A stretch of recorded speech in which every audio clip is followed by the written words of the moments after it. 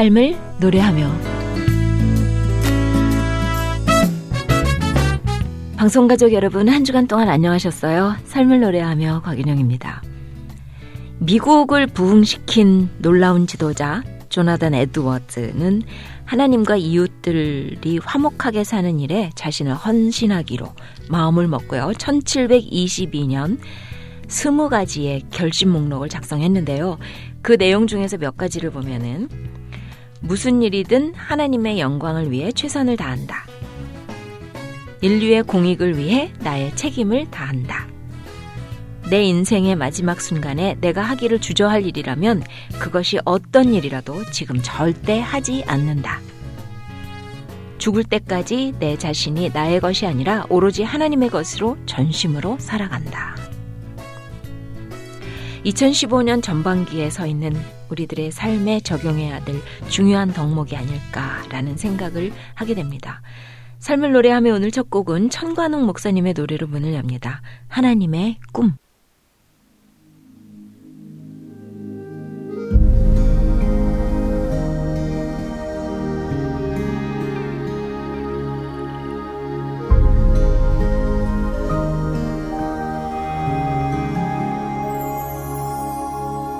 영원전에 나를 향한 하늘 아버지의 꿈, 아들 예수 죽이기까지 포기할 수 없던 꿈, 죄로 죽어 깨져버린 하나님의 형상을 회복하여 아들 삼아 하늘 보좌 앉히셨네. 찬양하세 하나님 사랑 그 누구도 끊을 수 없네. 경외하세 위대한 사랑 하나님의 꿈.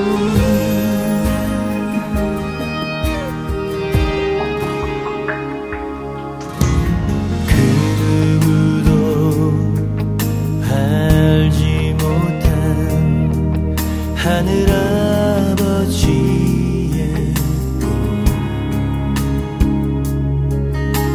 성자 예수 외면할 만큼 포기할 수 없던 꿈, 하나님의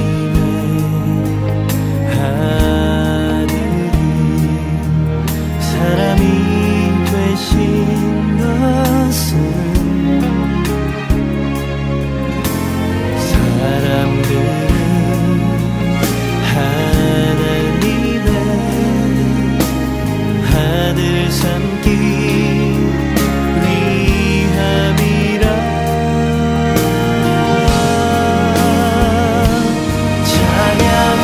찬양하세 하나님 사랑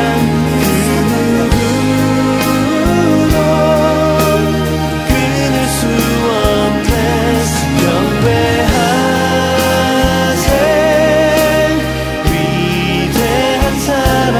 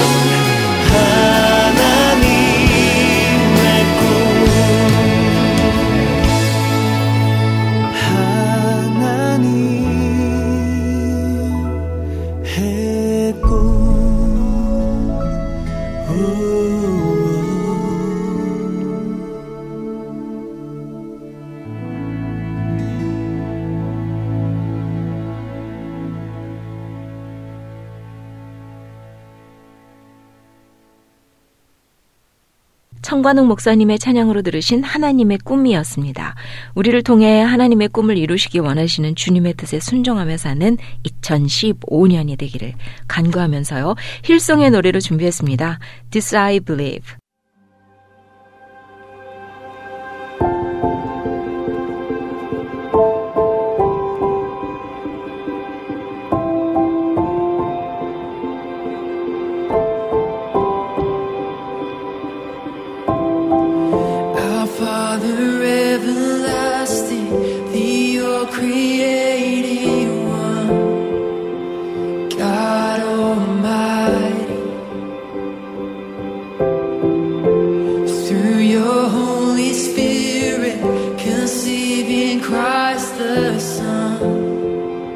Jesus, our Savior. I believe in God, our Father. I believe in Christ the Son. I believe in the Holy Spirit. Our God is three in one. I believe in the resurrection, that we will rise again. For I believe in the name of Jesus.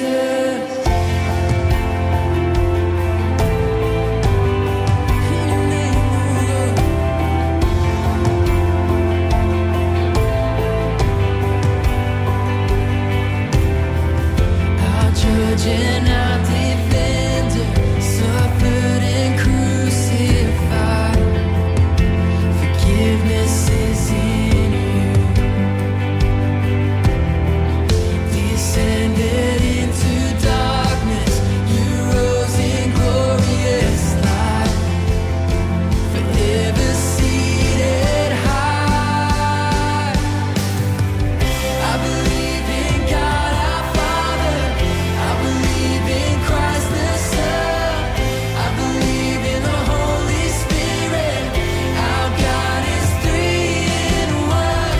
I believe in the resurrection, that we will rise again. For I believe in the name of Jesus. I believe in you. I believe you rose again. I believe that Jesus Christ is Lord. I believe, and I believe in you. I believe you rose again.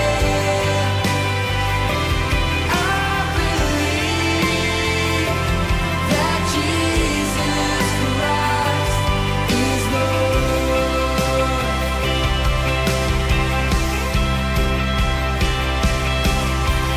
I believe in God our Father. I believe in Christ the Son. I believe in the Holy Spirit. Our God is three in one. I believe in the resurrection, that we will rise again. For I believe in the name of Jesus. I believe in God our Father. I believe in Christ the Son. I believe in the Holy Spirit. Our God is three in one.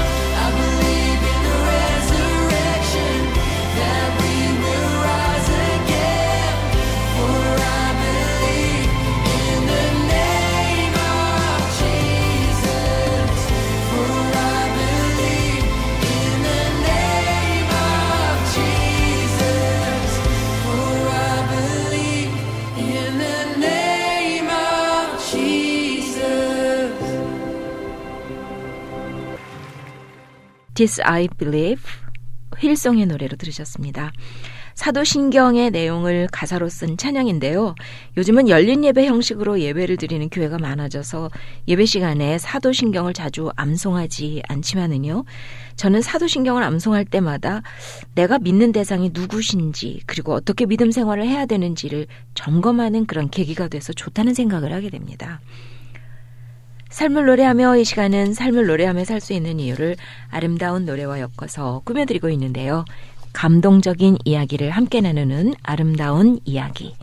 신앙생활에 꼭 필요한 주제를 이야기로 푸는 꿈이 있는 자유의 정정원 목사와 함께 그리고 여러분이 좋아하는 노래를 함께 나누는 내가 좋아하는 노래 등의 코너가 준비되어 있습니다.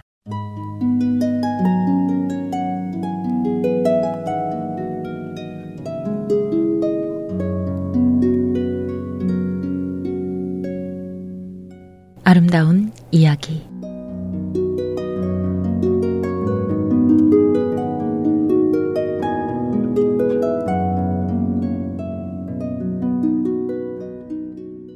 하나님을 우습게 알던 한 농부가 있었습니다. 그에게는 교회니 하나님이니 하는 소리들이 모두 약한 자의 변명으로만 들렸고 크리스천이라는 사람들은 모두 속아 살고 있는 사람들로만 여겨졌습니다. 더구나 그와 한 마을에 살고 있는 크리스천들을 볼 때마다 속이 메스꺼웠고 모두 위선자로만 보였습니다. 그런데 이 농부에게는 매우 통쾌한 일이 한 가지 있었습니다. 그것은 마을의 어느 크리스천보다도 자기의 생활이 더 윤택하였고 농사도 그 농부가 짓는 것이 크리스천이 짓는 것보다 더 잘 되었기 때문입니다. 하나님이니 교회니 하면서 매달리지 않아도 크리스천보다 더 풍성한 행복을 누린다는 것이 얼마나 통쾌한지 몰랐습니다. 그 농부는 한 크리스천 신문 편집장에게 다음과 같은 의기양양한 편지를 보냈습니다. 나는 일요일에 곡식을 심었습니다. 또 일요일에 밭도 갈았습니다. 그 곡식이 다 여문 후에는 또 일요일에 수확을 하였습니다. 물론 타작도 일요일에 했습니다. 이제 추수가 다 끝나고 10월이 되었습니다. 우리 집의 창고는 곡식으로 가득 차 있고 나는 어떤 크리스천보다 많은 돈을 저축하고 있습니다. 우리 마을의 어떤 크리스천보다도 부자입니다. 물론 나는 주일이니 하나님이니 하는 것에 대해서 한 푼어치의 존경도 없으며 그 가치도 인정하지 않습니다. 귀하는 이 사실에 대하여 어떻게 생각하시며 나에게 어떤 설명을 해줄 수 있겠습니까?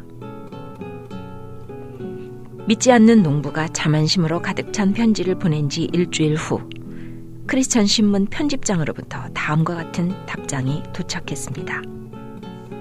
하나님은 모든 일의 최종 결말을 10월에 매듭짓지 아니하십니다.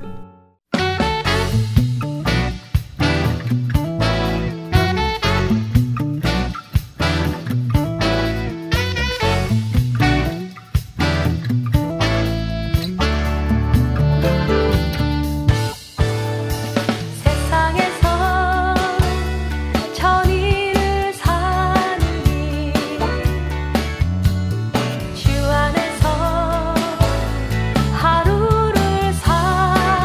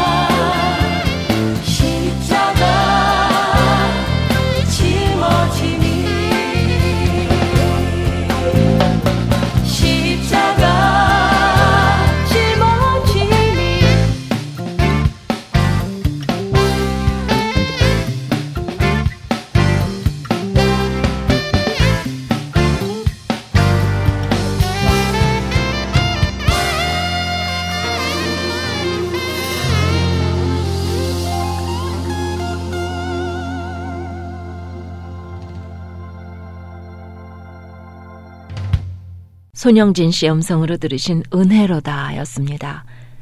하나님의 최종 결론이라는 글이었는데요. 이 땅이 인생의 전부인 사람들에게 하나님께서는 오늘도 하루를 천년같이, 천년을 하루같이 기다리시면서 저들이 주인 되신 하나님께 돌아올 것을 안타깝게 기다리고 계신답니다.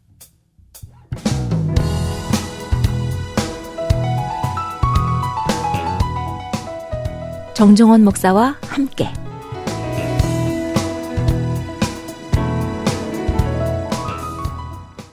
오늘도 남가주 LA에 위치한 IM철치의 담임이시고 꿈이 있는 자유의 정정원 목사님께서 자리에 함께해 주셨습니다. 어서 오십시오. 네, 안녕하세요. 목사님, 제 주위에요. 많은 분들이 새로 신년 계획 세우셨는데 하나님을 더욱 예배하고 섬기시겠다고 그런 계획을 또 세우신 분들이 많거든요. 그런데 구체적으로는 계획을 세우지 못하시고 사는 것 같아서요. 이 시간 목사님께서 좀 그런 분들을 위해서 팁을 주셨으면 어떨까 생각을 해봅니다. 그냥 막연하게 하나님을 더욱 예배하고 섬기겠다. 그러면 그거는 붕 뜬 목적처럼 보이거든요. 어떤 구체적인 어떤 지침이 아닌 것 같지 않으세요? 어때요? 네. 우리가 되게 사명적인 교육을 많이 받아서 그런 것 같아요. 사명은 되게 추상적일 때가 많아요. 그래서 목적 자체도 추상적이 되나요? 네. 사명적인 교육을 많이 받아요. 저 어렸을 때부터 민족을 복음화해야 된다. 세상을 복음화해야 된다. 또 통일에 대한 거 이런 거 다 사명인데. 어렸을 때 꿈이 통일이었다니까요. 다들 그러니까. 통일 이러니까. 그렇죠. 근데 이제 그거를 어떤 경로로 이룰 것인지를 보는 게 비전이잖아요. 네. 뭐 나는 중국어를 복음하게 됐다 그러면 중국어부터 배워야 돼요. 그렇죠. 예, 내가 중국의 북경대학의 교수가 돼서 그 학생들을 제자화하겠다. 그럼 난 우선 중국어부터 공부를 해야 되고 거기에 대한 분명한 전략이 나와야 되는 것처럼 하나님을 섬기는 거, 내가 하나님을 잘 예배해야 있다. 이런 것도 좋지만 그건 되게 추상적일 수도 있어요. 그러니까 구체적으로 내가 예배를 어떻게 참여할 것인지, 또 하나님께서 기뻐하시는 것이 우리가 섬기는 행위 가운데 있어야 된다면 하나님께서 뭘 기뻐하실까, 그런 것도 구체적으로 생각해 봐야 되는 거거든요. 그러니까 뭐 하나님을 더욱 예배하고 섬기겠다 이러기 위해서 나는 주일 예배 말고 그렇죠. 매일 뭐 10분이라도 성경을 읽겠다 라든가, 네. 하나님께서 허락하신 사랑하라고 주신 사람들을 위해서 매일 맛있는 밥을 만들겠다 라든가, 뭐 어떤 구체적인 행동 지침을 그렇죠. 세우는 게 좋겠죠. 예. 뭐 예를 들면 예배에 내가 10분 전에 와서 기도하면서 예배를 준비하겠다. 네. 또 예배는 집에서 나올 때부터 이게 그 성패가 갈라지더라고요. 이미 집에서 출발하는 마음부터요. 네, 출발할 때 예배에 대한 기대감이 어떠냐에 따라서 의무감인지, 네. 내가 정말 하나님을 예배하려고 하는 것인지, 그것을 우리가 스스로도 알 수 있어요. 그러니까. 의무감이 앞선다. 그럼 그날 안 가도 되나요? 죄송해요. 그런 일이 있었어요. 저희 교회에 어떤 부부가 오다가 싸웠어요. 근데 주일날 예배 안 온 거예요. 싸워서 못 간다. 그러니까 이런 마음으로 도무지 예배 드릴 수 없고, 네. 하나님께 기뻐하지 않을 거다 생각해서 이렇게. 그렇죠. 그럴 때는 어떻게 해야 돼요? 아는 거죠. 네. 사람이 살면서 예. 여러 가지 단계를 거치게 되는 것 같아요. 아, 그것도 옳지 않았구나. 그걸 깨달을 수 있는 단계가 또 있고요. 네. 우리가 우리의 감정과 또 이런 느낌대로 다 살 수는 없거든요. 상황이 어떻든 감정이 어떻든. 아이들이 네. 나 오늘 학교 가기 싫어. 이상하게 갖기 싫어. 그래도 아버지 부모들은요, 아이들에게 의지에 호소해야 되거든요. 네. 학교는 네 느낌대로 잡아들이는 게 아니야. 학교는 가는 거야. 그건 그러네요. 예. 그런 것처럼 예배는 하나님께 드리는 거야. 네. 그렇게 어떤 의지에 호소하는 거가 성숙한 자세라고 생각합니다. 네. 뭐 초반부터 참 좋은 말씀 많이 해주셨는데, 오늘은 어떤 주제로 말씀을 해주실까요? 오늘은 우리가 그 새해에 사람들이 어떤 건강에 대한 소망, 또 재물에 대한 소망, 또 어떤 명예, 이런 부분에 있어서 네. 사람들이 기대하는 게 있을 거 아니에요. 그렇죠. 그 누구보다도 하나님은 이런 부분에 대해서도 약속을 하셨습니다. 근데 그것이 네.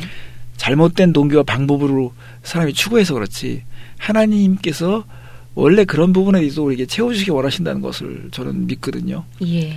그래서 이런 약속들이 다 하나님을 경외하는 것과 깊은 관련이 있습니다. 제가 성경 말씀에 예를 들면요. 잠언 22장 4절을 보면 겸손과 여호와를 경외함의 보상은 재물과 영광과 생명이니라. 이런 약속이 있습니다. 네. 그래서 오늘 그래서 하나님을 경외하는 삶에 대해서 나누고자 합니다. 네. 하나님을 경외하는 삶에 대해서요. 예. 예. 찬양을 한 곡 듣고 말씀을 나눴으면 하는데요. 어떤 곡을 들려주실까요? 네. 우리 찬송가 면류관 가지고라는 곡이 있는데 이 곡을 크리스 탐린이 이렇게 새롭게 편곡을 해서 불렀어요. 되게 은혜롭습니다. 함께 들었으면 좋겠습니다.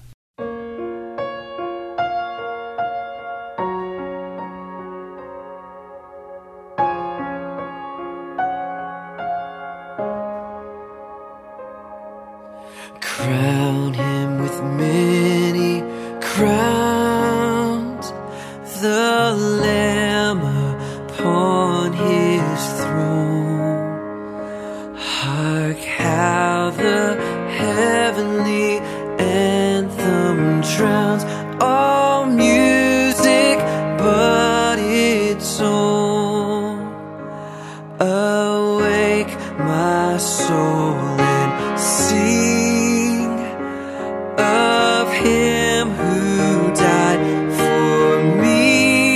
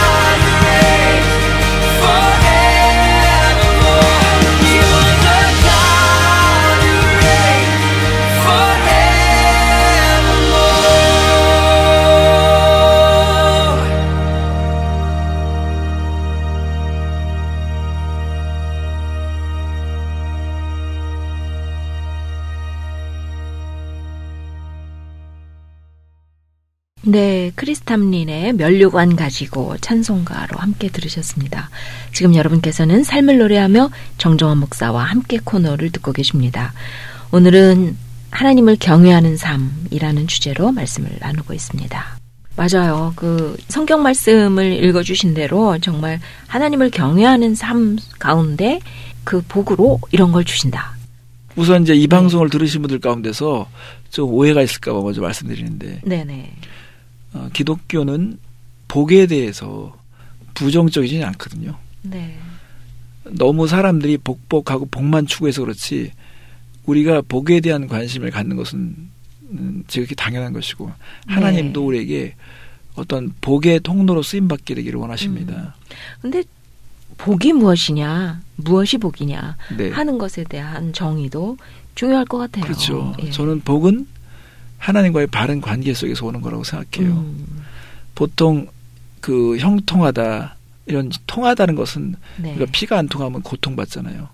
네. 영적으로도 하나님과의 관계가 통해야 되는데 이런 면에서 우리가 복에 대한 관심을 갖는 것은 나쁜 게 아닙니다. 예. 근데 이제 그 방법이라든가 그 복을 성취하려는 그런 과정 자체가 순수하지 못해서 그런 것이지. 그리고 저는 긍정적인 것, 또 적극적인 사고방식에 대해서 어떤 사람들은 되게 비판을 많이 하거든요. 근데 하나님의 백성들이 적극적이지 않고 긍정적이지 않으면 누가 그렇게 살겠어요. 그런 삶을 사는 건 당연한데 네. 이제 그렇게 살면서 성공한 사람들 가운데서 잘못된 열매들 내기 때문에 자꾸 그런 것들에 대해서 사람들이 말하게 되는 것 같아요. 근데 오늘 이 하나님을 경외하는 삶이 어떤 축복이 있는 것까지도 제가 말씀드리겠어요. 우선은 이 하나님을 경외하는 삶에 대해서 사람들이 크게 오해하고 있는 것 중에 하나가 경외에 대한 그 오해와 무지 때문에 그런 거라고 봅니다. 그래요. 그러면 그것에 대해서 좀 바르게 설명해 주시죠. 사람들은 경외 그러면 네. 두려워서 피하는 거 이런 걸 많이 생각하거든요. 무서워하는 거. 예. 아무래도 거리감 있게 생각을 하시는 분들이 많이 있겠죠. 네.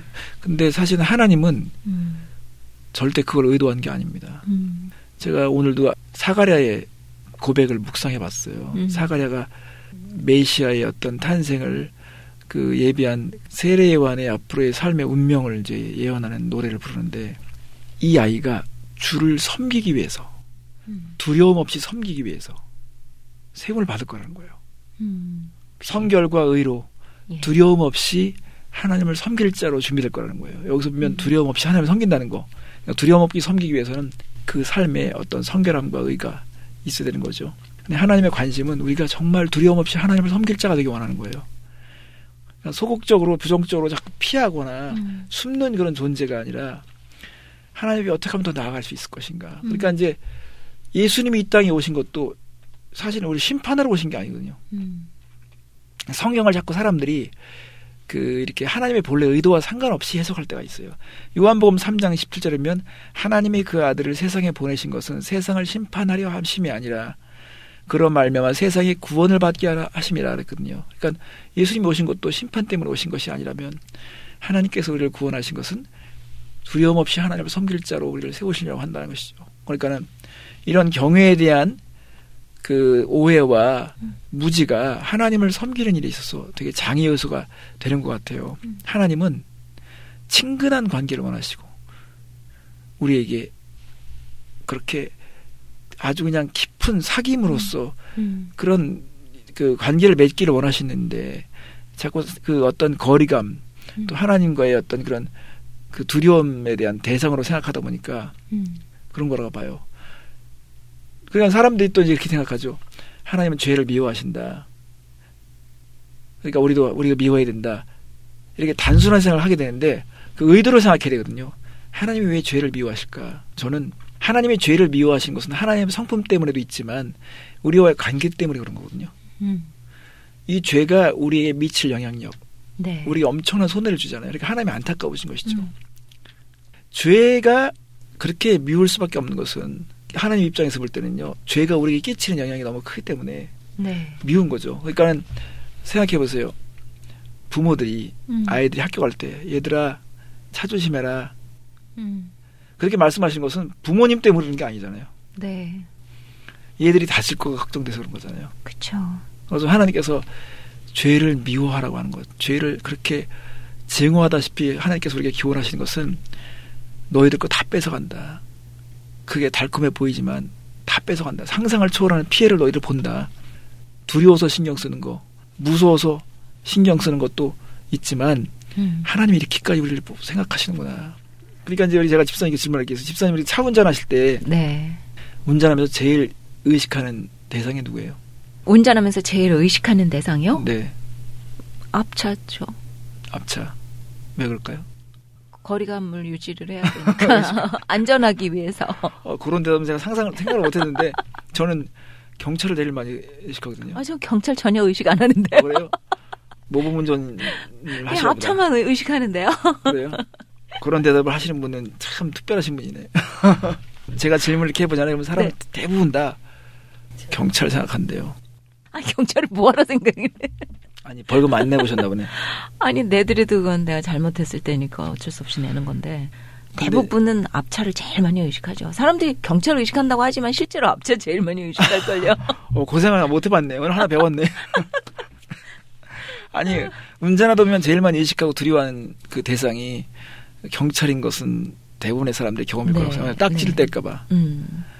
딱지 한번 여기서 받으면요 좀 몇백 불씩 나가잖아요. 그것뿐만 아니라 교통학교도 가야 되고 시간적으로 많이 손해보는데 그러다 보니까는 경찰관을 되게 두려워하는 것은 그들이 받을 손해 대가를 치르는 것 때문에 그렇다면 우리가 죄에 대해서도 바로 그런 관계를 가져야 되거든요. 죄가 얼마나 우리를 그렇게 힘들게 하는지.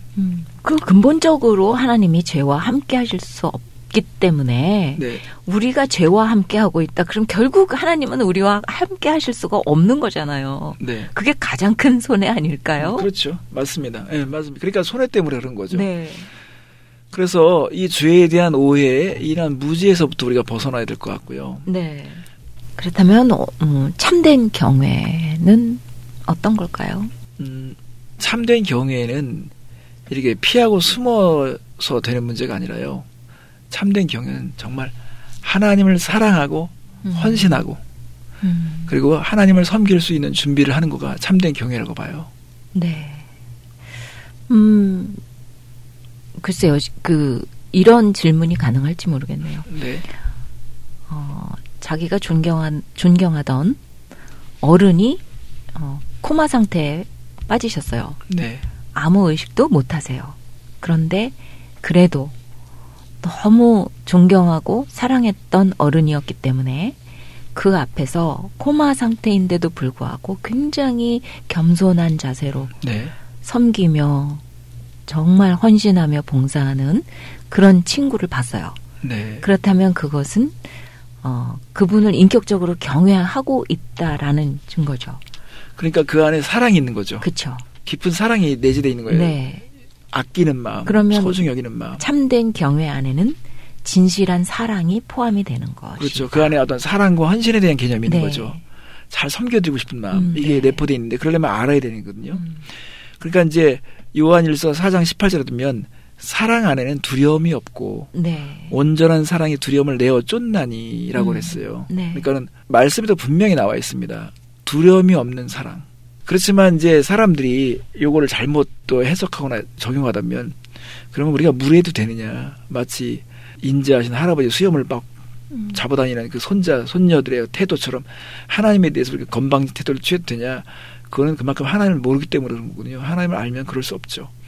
근데 이제 하나님은 우리와 그런 긴밀한 사귐을 속에서 네. 우리를 통해서 하나님의 어떤 일들을 섬기게 되기를 바라시는 거죠.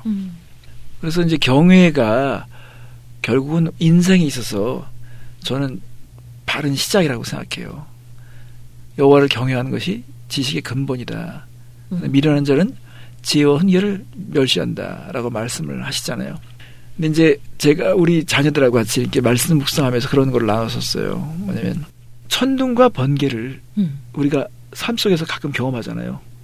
천둥 치고 번개가 버쩍버쩍 할 때 아이들이 탁 움츠리고선 저한테 와서 아빠 저거 좀 무서워 이렇게 하거든요.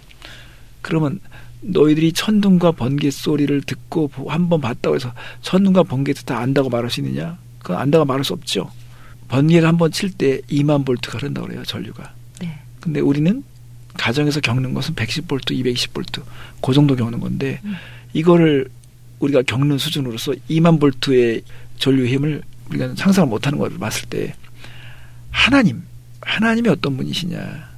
또 우리가 하나님은 우리의 친구다, 예수님은 나의 친구라고 말하지만 이 세상에서 겪는 우리의 친구에 대한 개념과는 또 다른 개념이거든요.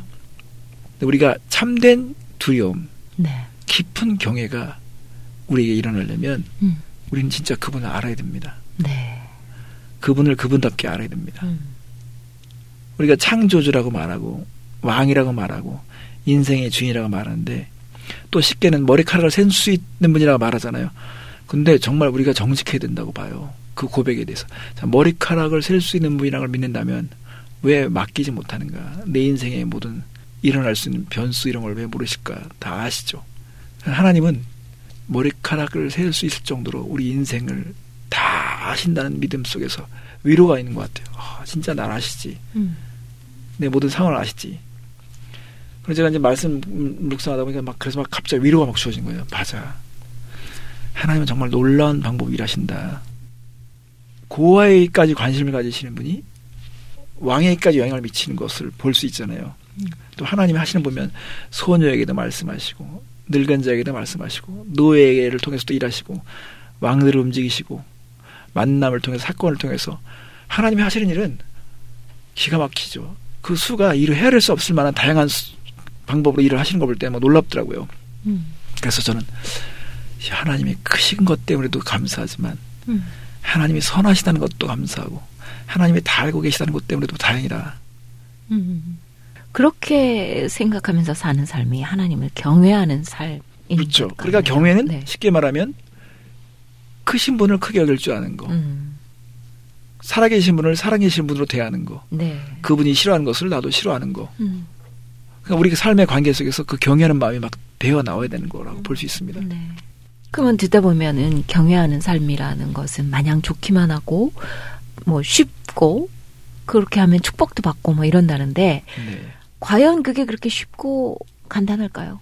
그러니까 그 우리의 삶이 예. 하나님을 경외하는 삶을 사는 데 있어서 주어지는 그 압력과 스트레스가 만만치 않죠. 그럴 것 같아요. 오늘 또 찬양을 한 곡 듣고 말씀을 나눌까요? 네, 꿈이 있는 자유에 하나님은 너를 지키시는 자 함께 듣겠습니다.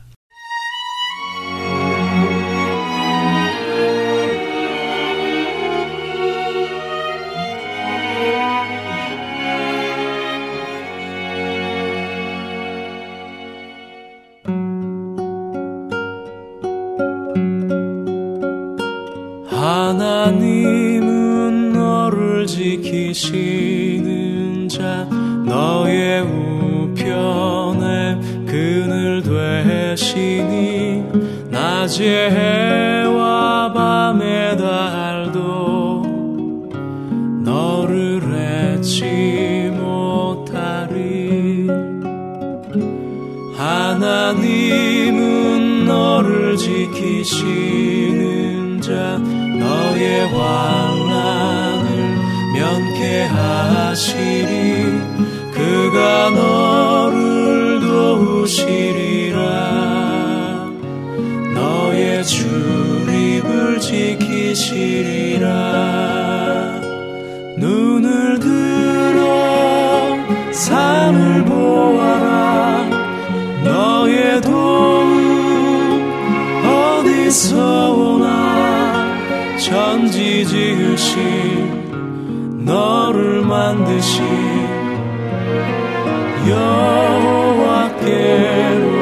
여호와께로다. 천지 지으신 너를 만드신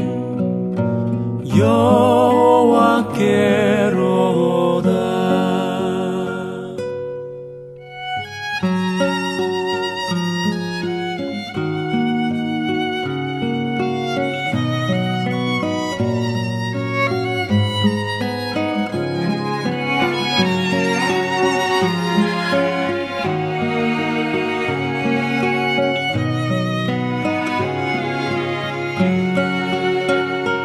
눈을 들어 산을 보아라. 너의 도움 어디서 오나. 천지 지으신 너를 만드신 여호와께로다. 천지 지으신 너를 만드신 여호와께로다.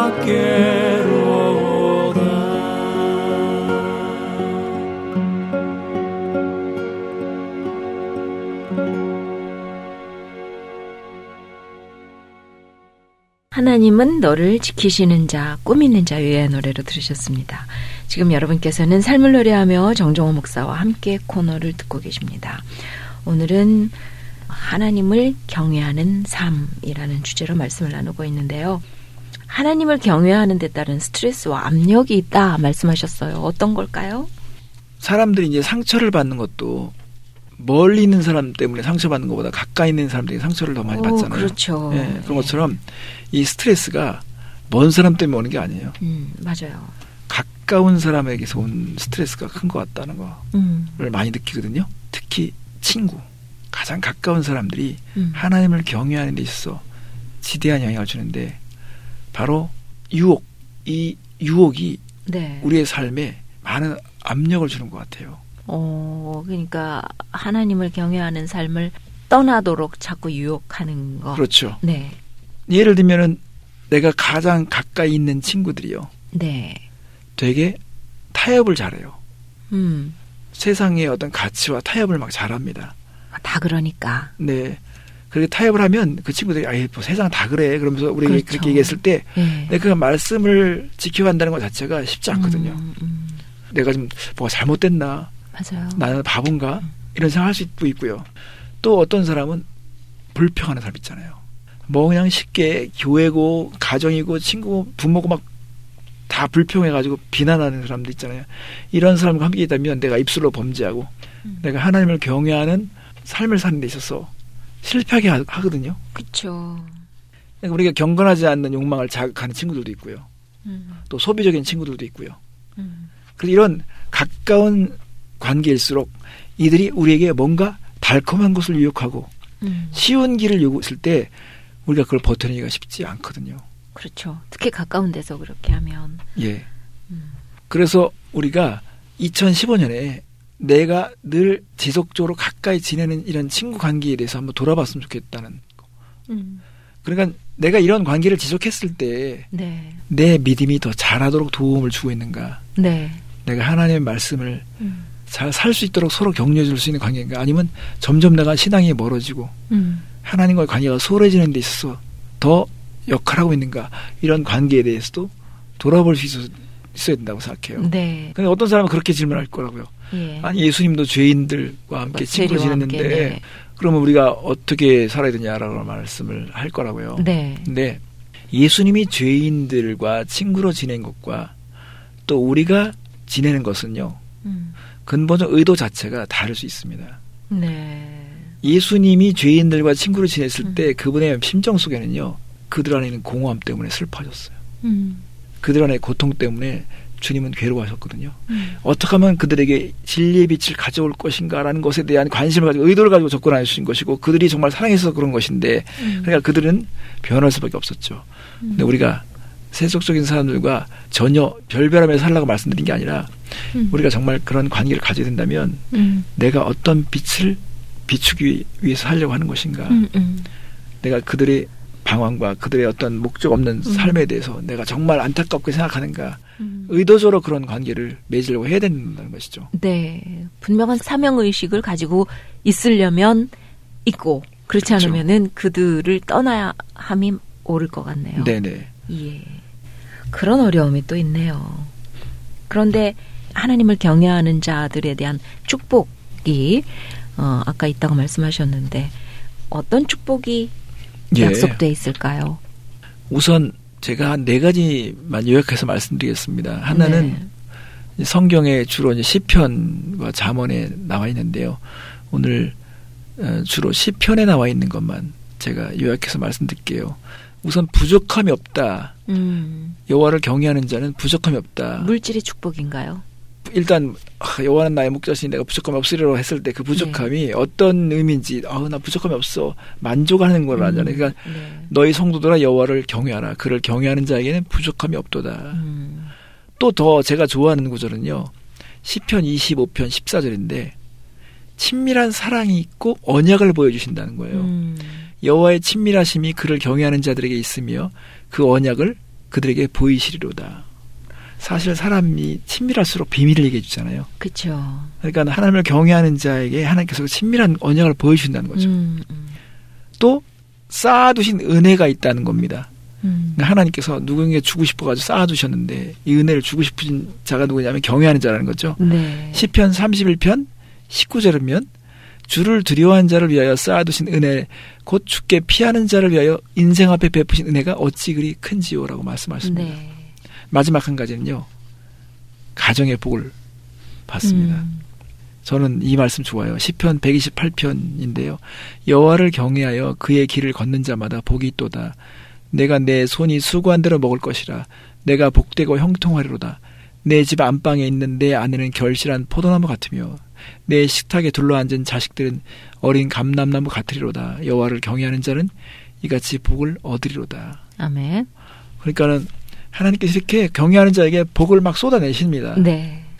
그래서 우리가 이제는 죄인의 형통을 부러워하지 말고 항상 여호와를 경외하는 삶을 살았으면 좋겠습니다. 네. 마지막으로 전도서에도 그렇게 말하잖아요. 일의 결국을 다 들었으니 하나님을 경외하고 그의 명령을 지킬지어다. 이것이 모든 사람의 본분이니라. 하나님은 모든 행위와 모든 은밀한 일을 선악간에 심판하시리라. 그래서 아주 경외하는 자의 축복을 좀 이 2015년에 많이 누렸으면 좋겠습니다. 네. 오늘 좋은 말씀 감사합니다. 마지막으로 찬양 들으시면서 인사 나누죠.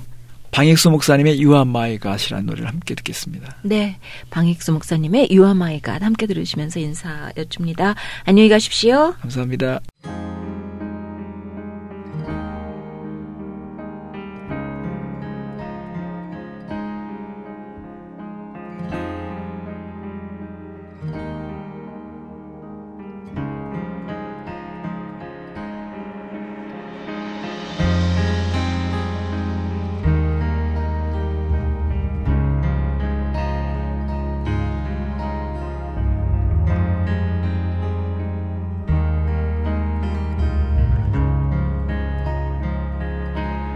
빛 되신 주 겸손하게 오시었네.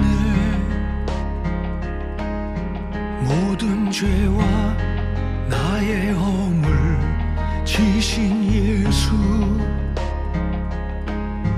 만왕의 왕 고통받고 죽으셨네. 사망 권세 이기신 주 찬양하리.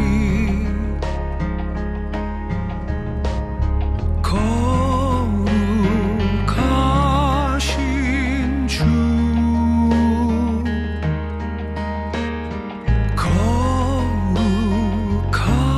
거룩하신 주. You are my God, you are my King. 거룩한 주 이름. You are my God, you are my King. 영광의 하나님.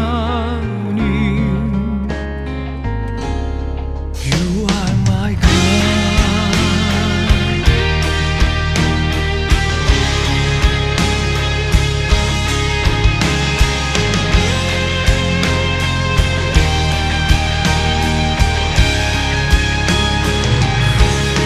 빛 되신 주 겸손하게 오시었네. 모든 죄와 나의 허물 지신 예수, 만왕의 왕 고통받고 죽으셨네. 사망 권세 이기신 주 찬양하리.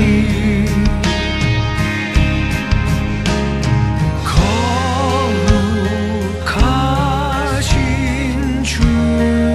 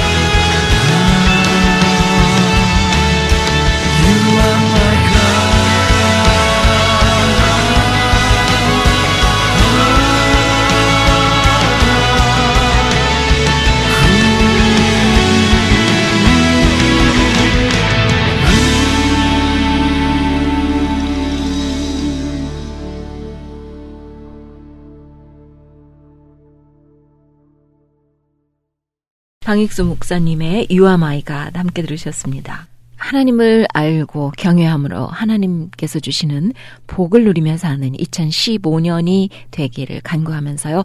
아름다운 음악과 기쁜 소식을 전하는 극동방송에서 보내드린 삶을 노래하며 오늘 순서를 마치겠습니다. 지금까지 제작의 김미정, 저는 곽인영이었습니다. 안녕히 계십시오.